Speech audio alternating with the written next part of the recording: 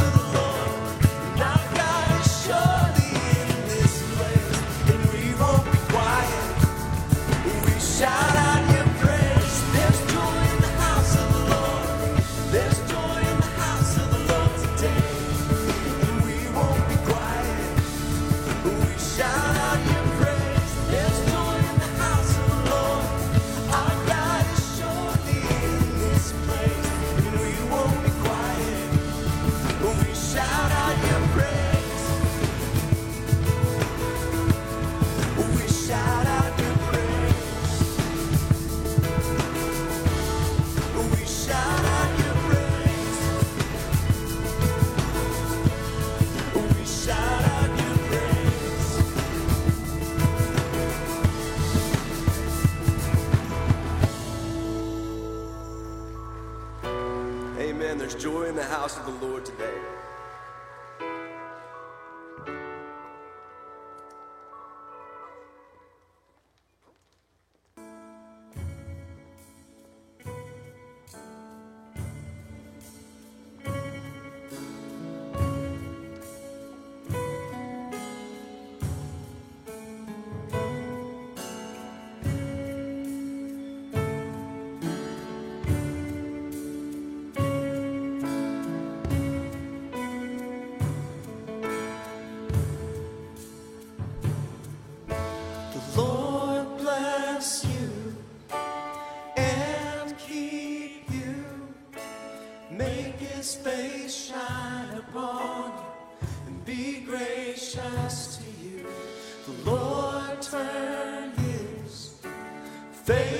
toward you and give you peace.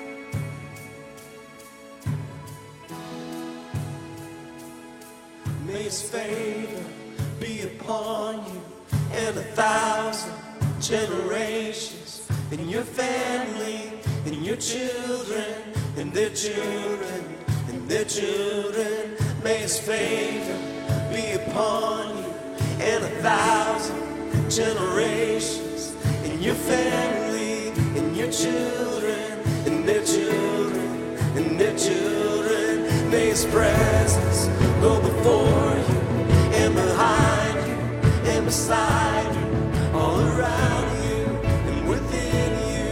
He's with you, he's with you in the morning, in the evening, in your coming, in your going, in your weeping and rejoicing. He's for you, he's for you, he's for you, he's for you, he's for you, he's for you, he's for you, he's for you.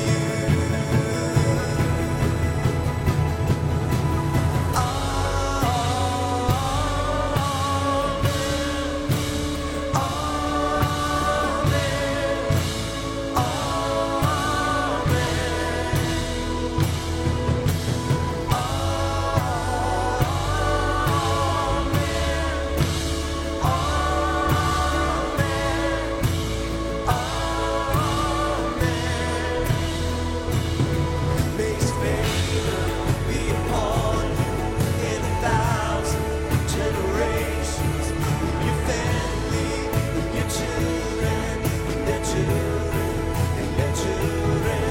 May his presence go before you and behind you and beside you, all around you and within you.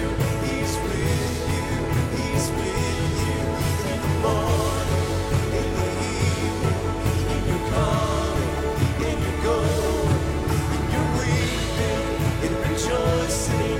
He's for you, he's for you.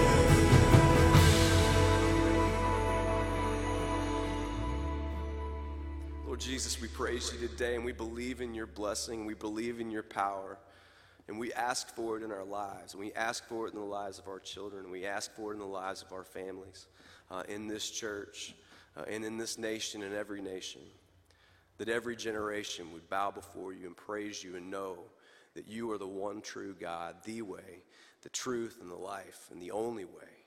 We lift your name high today, Jesus, and we praise you. It's in your name we pray. Amen. The first week after Christmas break in 5th grade, my favorite teacher, Mr. Silverman, gave us an assignment of bringing in one of the presents that we got for Christmas, something that would require us to explain how it worked, so that we could make a presentation to the class.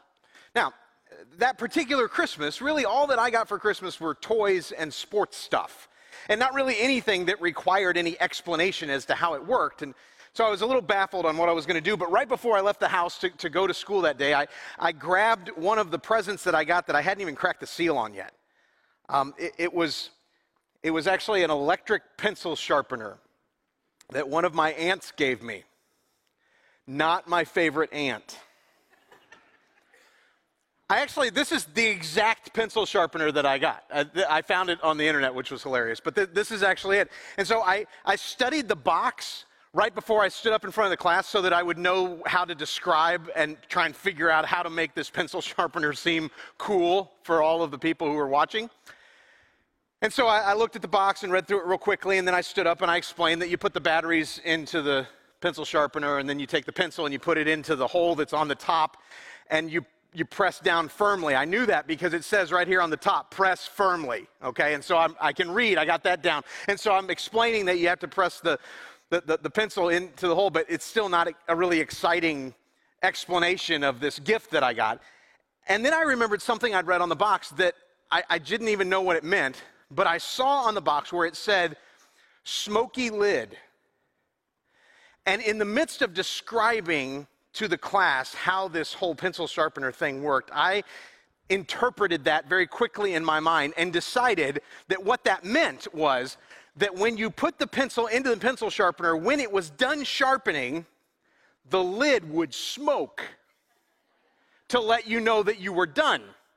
And so I started explaining how you put this pencil in there, and when it gets to where it's a really fine point, the thing starts smoking, and smoke will just billow out. And man, in 5th grade, something that catches on fire on purpose and smokes, I mean, that is the coolest thing in the world.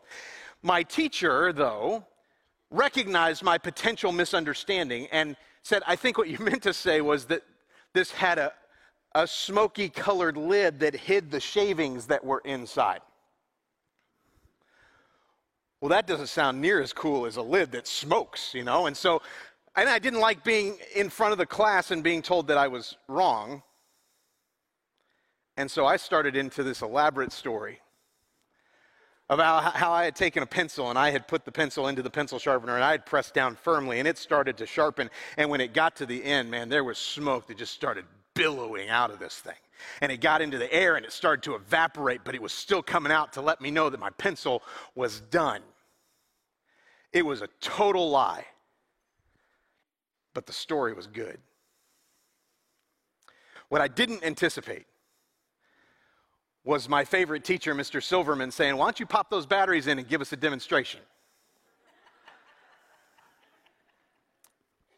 And I had to come clean. But see, this is how the myths and the conspiracy theories and the scary stories that are part of our culture start to gain traction. As ridiculous as they may sound at first, they sound unusual and they sound interesting, and we begin to lean into the story. And the more people that start to lean into the story and the more people that start to hear the story, the more it becomes part of the atmosphere of reality for us, even if the story isn't really true.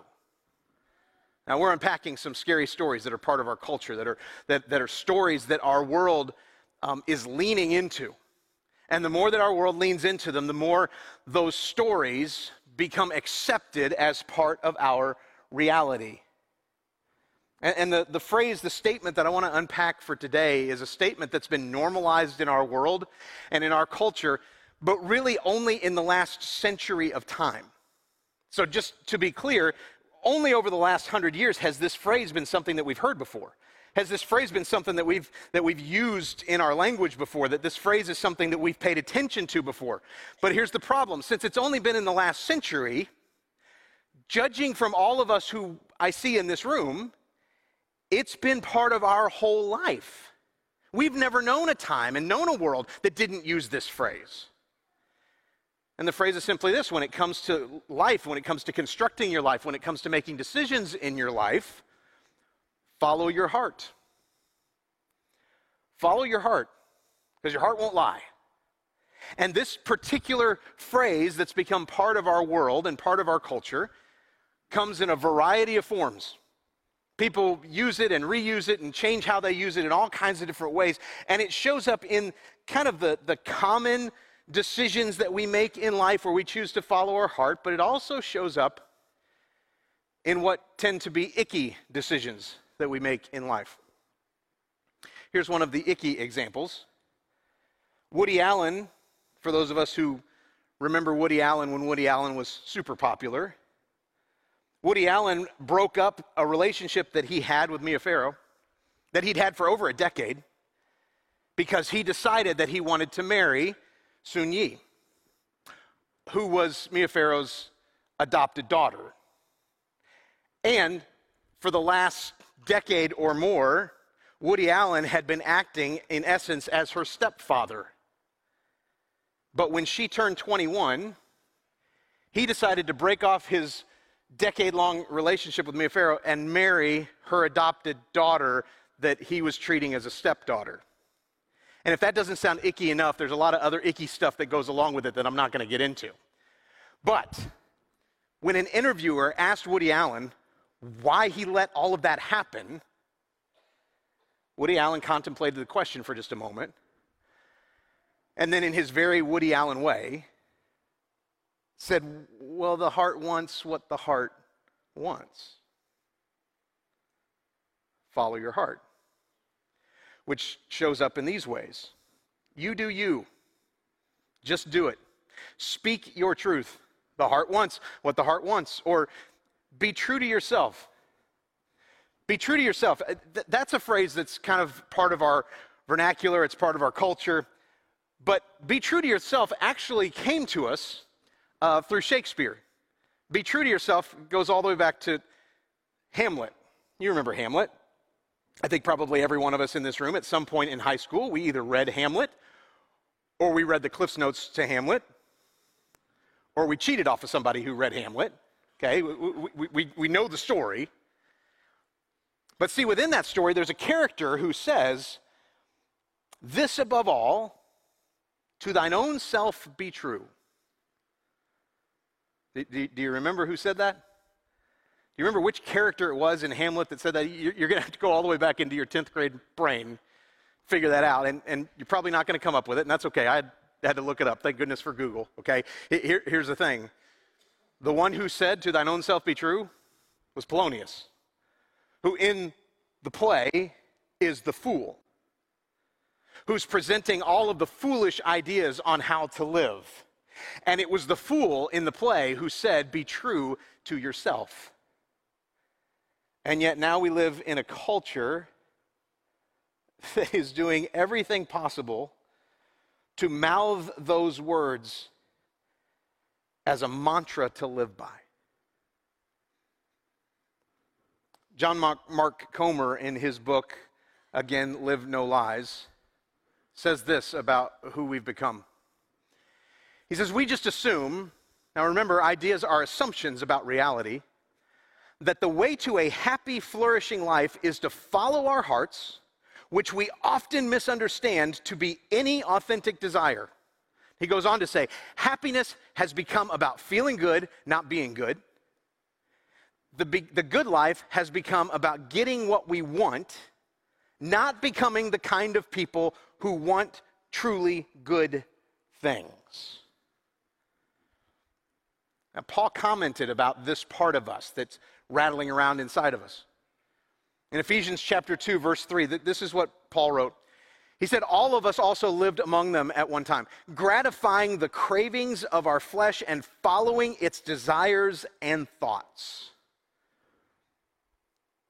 That was the description of how we live.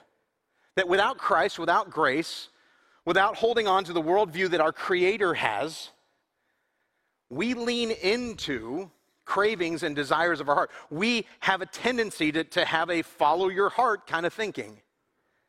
That if it feels good, do it. And since the writing of those words in Scripture, so 2,000 years have gone by now, and that leaning has most of the time been the struggle that existed for mankind. And we understood that.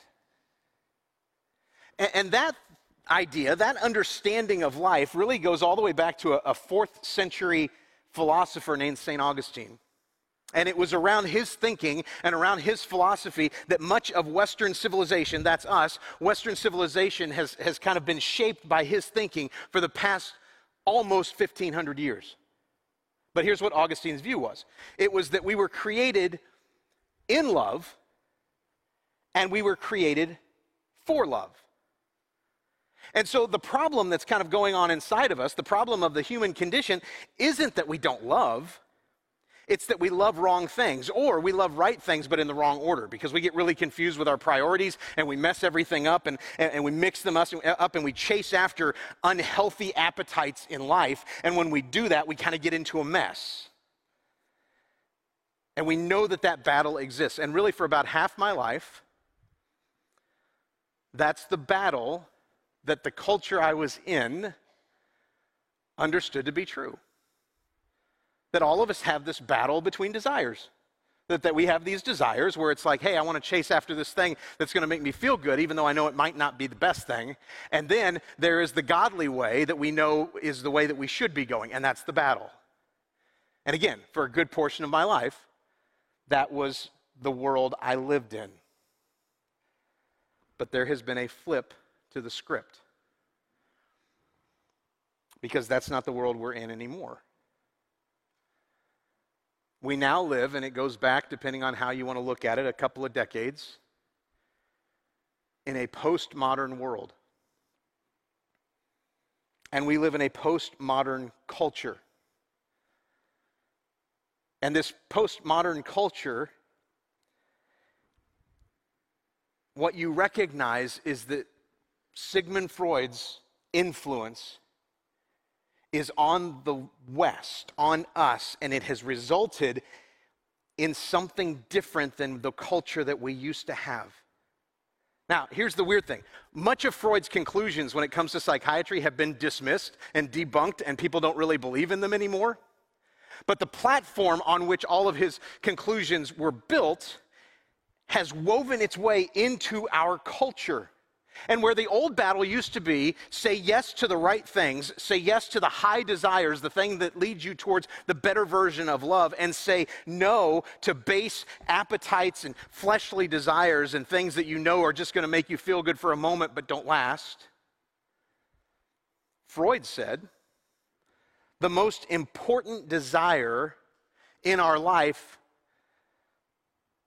was our libido, which he described not just about sex, but really about pleasure as a whole in the world. If it brings you pleasure, that's what you should be going after. And how that translates into how we think now in this culture is that the reason that you're unhappy, the reason that you don't have fulfillment in life, is because there are other people out there who are telling you that you can't do stuff that your heart wants to do. And so we have become a just do it society. And we have become an if it feels good, do it culture. And we have become the heart wants what the heart wants collective. And suddenly we live in a world that is not interested in truth if that truth tells you that you can't do stuff. It's not about knowing God. It's not about knowing how we can be truly good. In fact, it's not even about good and evil or right and wrong at all. Just follow your heart. And wherever your heart leads you, that's your truth. Now, if you've paid attention to the conversations and the discussions that have happened in your atmosphere over the last decade, there's some of this that sounds really familiar. Because what it is it's the kid in the front of the class trying to convince you that his pencil sharpener will smoke if the pencil gets all the way sharpened. He's only read half the box. He doesn't know the full truth. He's got a little bit of truth and just enough to tell an elaborate story that gets you really interested and causes all of us to lean in. But he doesn't know the truth, and he doesn't like to be told that he's wrong. And we now live in a culture where we have to accept what he says because it's what his heart says about truth. And therefore, we're not allowed to declare that he's wrong because it's his interpretation of truth. In our culture, in our postmodern world in which we live, there is a thinking that has drastically changed the rules of our discussions and has drastically changed the rules of our conversations. And this form of thinking, if we want to give term to it, is really a couple of different terms. It's relativism and it's humanism. And relativism is really about deconstructing truth. Relativism is all about you following your heart and you speaking your truth, because at its core, relativism is, hey, let's break truth down, let's question truth, let's ask enough questions about truth that we can't find the right answer to the point that we break truth down to where truth is not absolute at all. And there's no standard, and there's no code, and there's no rule, and therefore there's no expectations. And again, we're right back to where we were last week, where if we can kind of eliminate the authority, if we can eliminate the creator and say that the creator's not in charge, then we get to be in charge. Relativism believes that truth is relative. That truth is relative to your story. That truth is relative to you. That truth is relative to your experience. That truth is relative to your backstory, and therefore truth is fluid. Let me put it to you this way. We live in this relativistic culture now. And the relativistic culture that we're in says that even though we know that 2 + 2 is 4, okay, and we could even prove that by getting 2 of something and adding to it 2 of something else and laying them on a table and then counting off 1, 2, 3, 4, and we would know that 2 + 2 = 4. And we understand that. But in a relativistic culture, if there is no standard of truth, then I can say, no. My heart says that 2 + 2 = 16. And you can't say anything against me.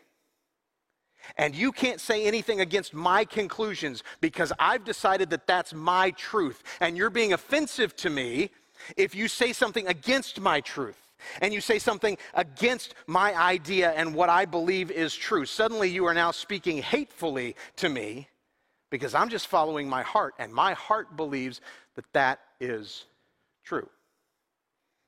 That's relativism. Humanism takes it a step further and says, look, there is no God.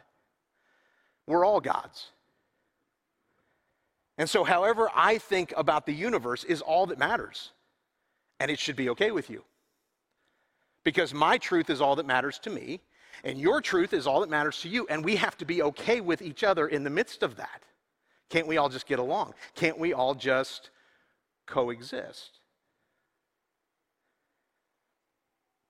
But this is the thing about truth.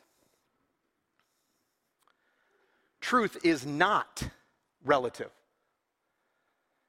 And truth is not up for debate. And that means that truth is at times going to be offensive to my own sensibilities. And it means that at times truth is offensive to our feels. And it sometimes means that truth is offensive to where my heart wants me to go. And truth is exclusive. Truth, by its very nature, cannot allow 2 opposing views to both be right.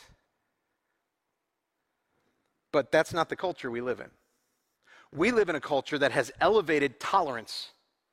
And has elevated tolerance to the place that it is above all things. And there is an all-out war that is taking place right now between what the facts are and what our feelings are. And the battle that's taking place is not just a political battle, and it's not just a global battle. It comes down much closer than that. The battle between facts and feelings happens within our relationships. The battle between facts and feelings happens in our homes. It's happening in our schools. It's happening in our community, happens in our state, in our country, and it happens globally.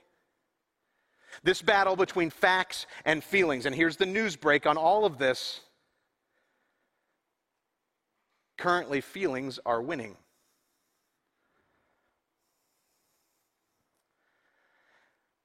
But there is a standard for truth. There is a source for that truth. And truth is found in the life of, in the teachings of, and in the grace of Jesus Christ. And he made no apologies that truth is at times highly exclusive and highly offensive to where our heart wants to lead. But if it's true, then it doesn't really matter how offensive or how exclusive truth is. The most complete sermon that we have in our Bible that Jesus ever preached is called the Sermon on the Mount. It shows up in Matthew chapters 5 through 7. In fact, if you've got your Bible with you or you've got your phone or your tablet, I'm going to ask that you turn there with me and just kind of pay attention to this, because this is kind of interesting to see, especially in light of our culture right now. In Matthew chapters 5, 6, and 7, we have a complete sermon preached by Jesus.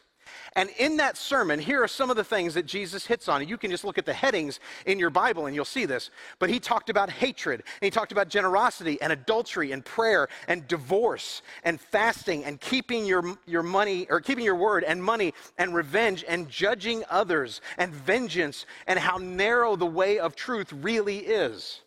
And as he talked about these topics and he talked about these subjects, you can go back and read it. It is not one of those situations where he's just bringing up a topic and saying, hey, here's something for you to discuss later on. He's not just bringing up a subject and saying, I just think we need to get this out in front of us. In every case, in every topic, Jesus shares absolute truth. And the absolutes that Jesus shares in Matthew chapter 5, 6, and 7, in the Sermon on the Mount, are absolutes that our culture currently rejects. And then we get to the end of chapter 7.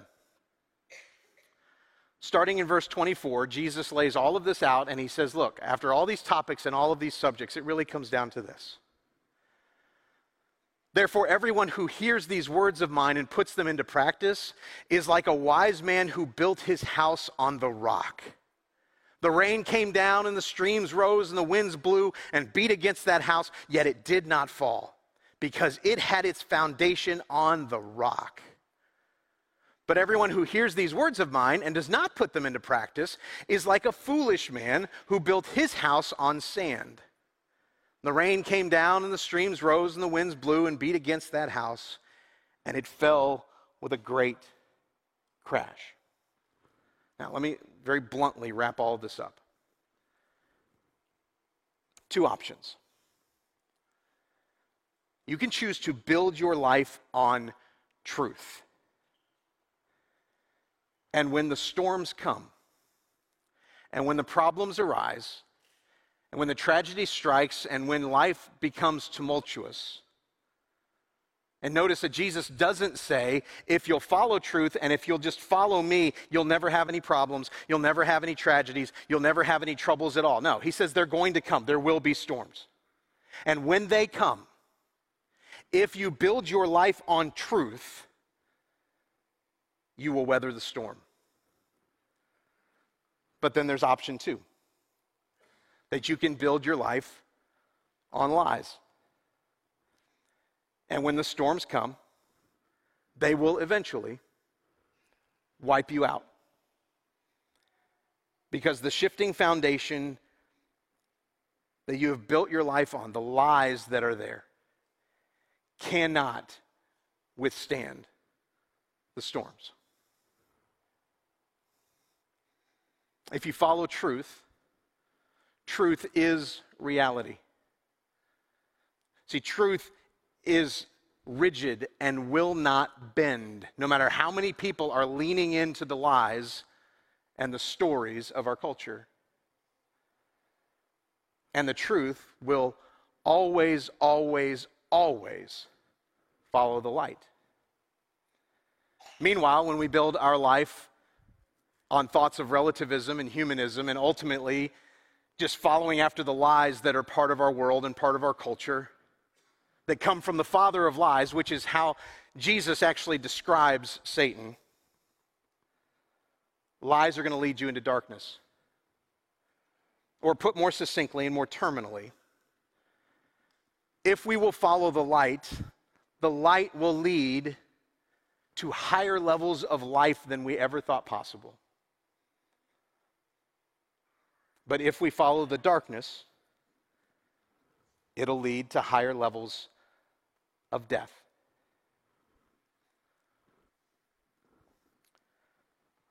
Solomon was considered to be the richest and wisest man in the ancient world. He was a king, he was a philosopher, he was a poet, he was a writer, he was a songwriter. And Solomon had at his disposal all of the wealth necessary to chase after every opportunity that the whims of culture allowed him. But what he says repeatedly in Proverbs is that everything that he chased after was meaningless. But I also find it interesting that repeatedly within the book of Proverbs, he says a very similar phrase that truly hits where we are right now.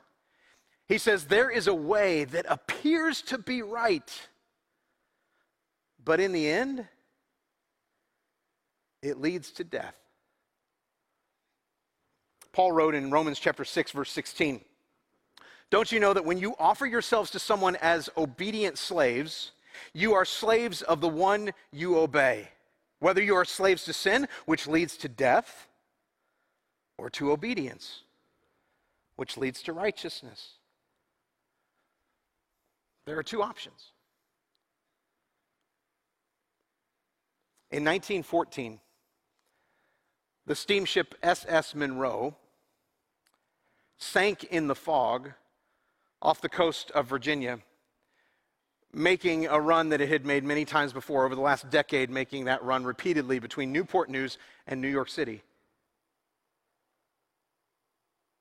The ship actually sank because it was rammed by another vessel in the fog that the captain and the lookout never saw until it was too late. It's estimated that the ship sank in 10 to 12 minutes. 48 people lost their lives. The ship tilted to one side and started to violently roll itself to the bottom of the Atlantic.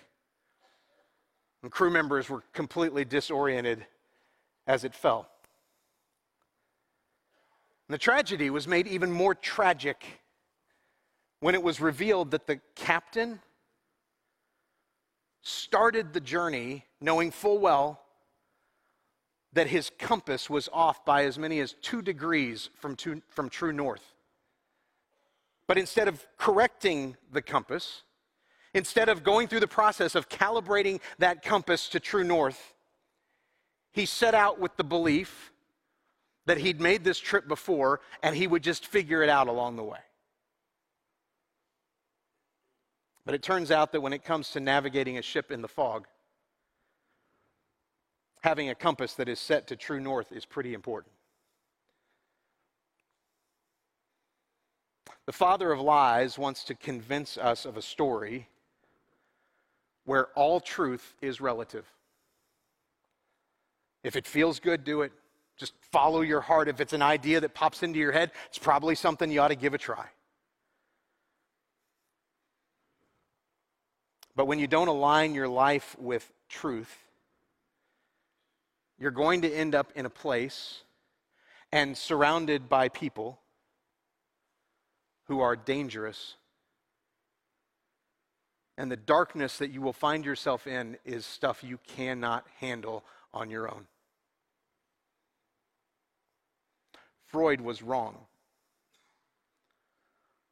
Love is not a feeling.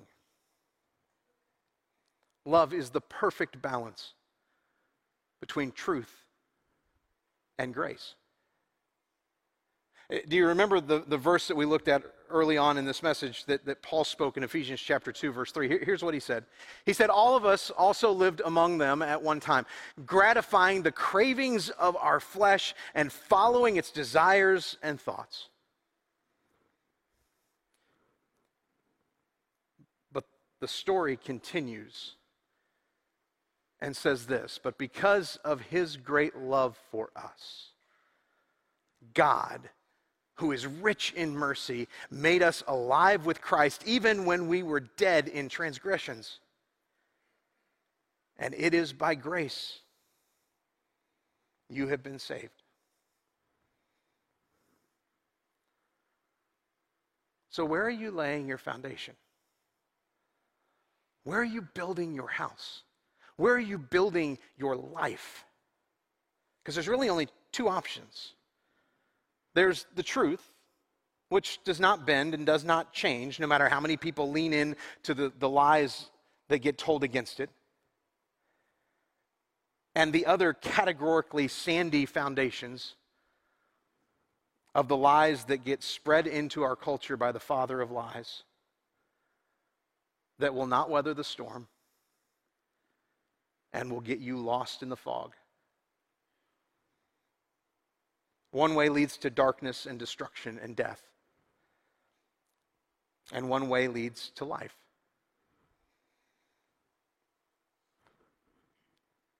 And the choice is still yours. No matter how old you are, no matter how many lies you may have fallen for in the past, no matter how high the stack of sin may feel to you, the choice to follow truth is still yours. So don't follow your heart. Lead your heart to Jesus. Let's pray. Heavenly Father, God, we thank you for your truth that does not bend, that does not change, that does not move with the passing stories that fly through our culture. But God, we admit that there have been lies that we have fallen for, stories that we have followed and chased after and that we have leaned into. And God, you still have not given up on us at all. You continue to show us that the same truth that we read about in your word is the truth that has not changed, that has not bent, no matter how many stories have been told after it. And that truth was taught to us by our Lord and our Master and our Savior. And it was a truth about love. Love that would send Jesus to be among us, to walk among us, to suffer as we suffer. Love that would allow him in his sinlessness to be on a cross, enduring excruciating pain and death, only to rise from the dead, so that we could be offered forgiveness and mercy and love and grace. Your true story of grace has not changed. And we thank you for that grace, and we thank you for Jesus. And it's in his name that we pray. Amen. I'm going to ask that you would stand with me this morning. And as we get ready to worship and praise the one who has given everything for us, maybe you're here this morning and you've never accepted Jesus as your Lord and your Savior. And maybe there have been lies that you've listened to, or maybe just lies that have confused you at times. And it needs to be today that you say yes to Jesus and that you're baptized in his name. First service, we had one who made that decision, and we're working out details of baptism right now, and I think that's worth a celebration right now for what's happened in his life.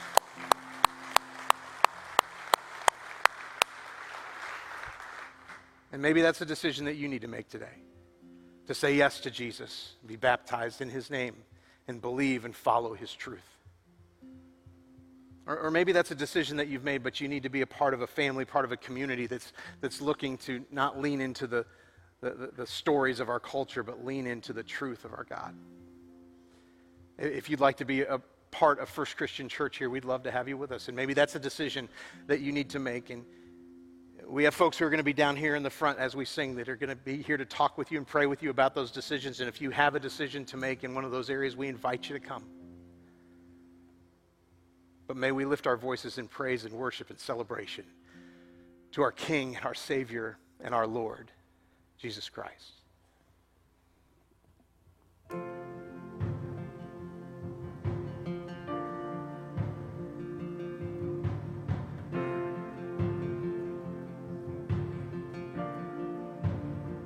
What gift of grace is Jesus my Redeemer? There is no more for heaven now to give. He is my joy, my righteousness and freedom, my steadfast love, my deep and boundless peace.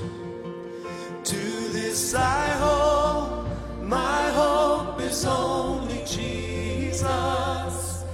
For my life is wholly bound to His.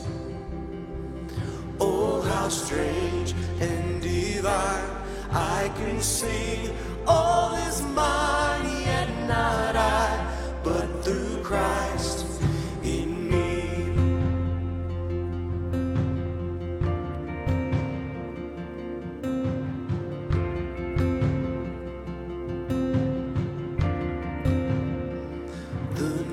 Is dark, but I am not forsaken, for by my side the Savior, He will stand. I labor on in weakness and rejoicing, for in my need His power is displayed.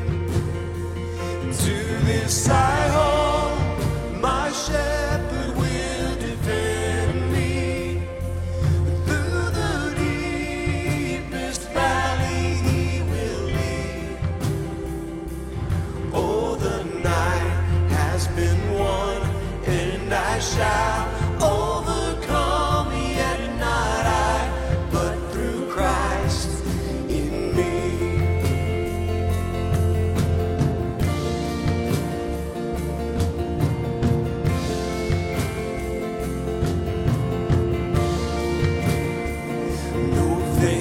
Dread, I know I am forgiven. The future sure, the price it has been paid. For Jesus bled and suffered for my pardon, and He was raised to overthrow the grave. To this I hold, my sin has been defeated. Jesus now and ever is my plea. Oh, the chains are released, I can see I am free, yet not I, but through Christ in me.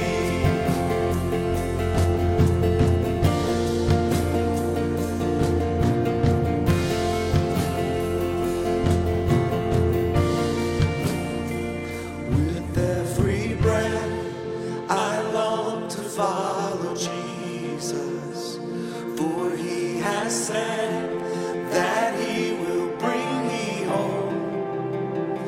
And day by day, I know He will renew me, until I stand with joy before the throne. To this I hold, my hope is only Jesus. All the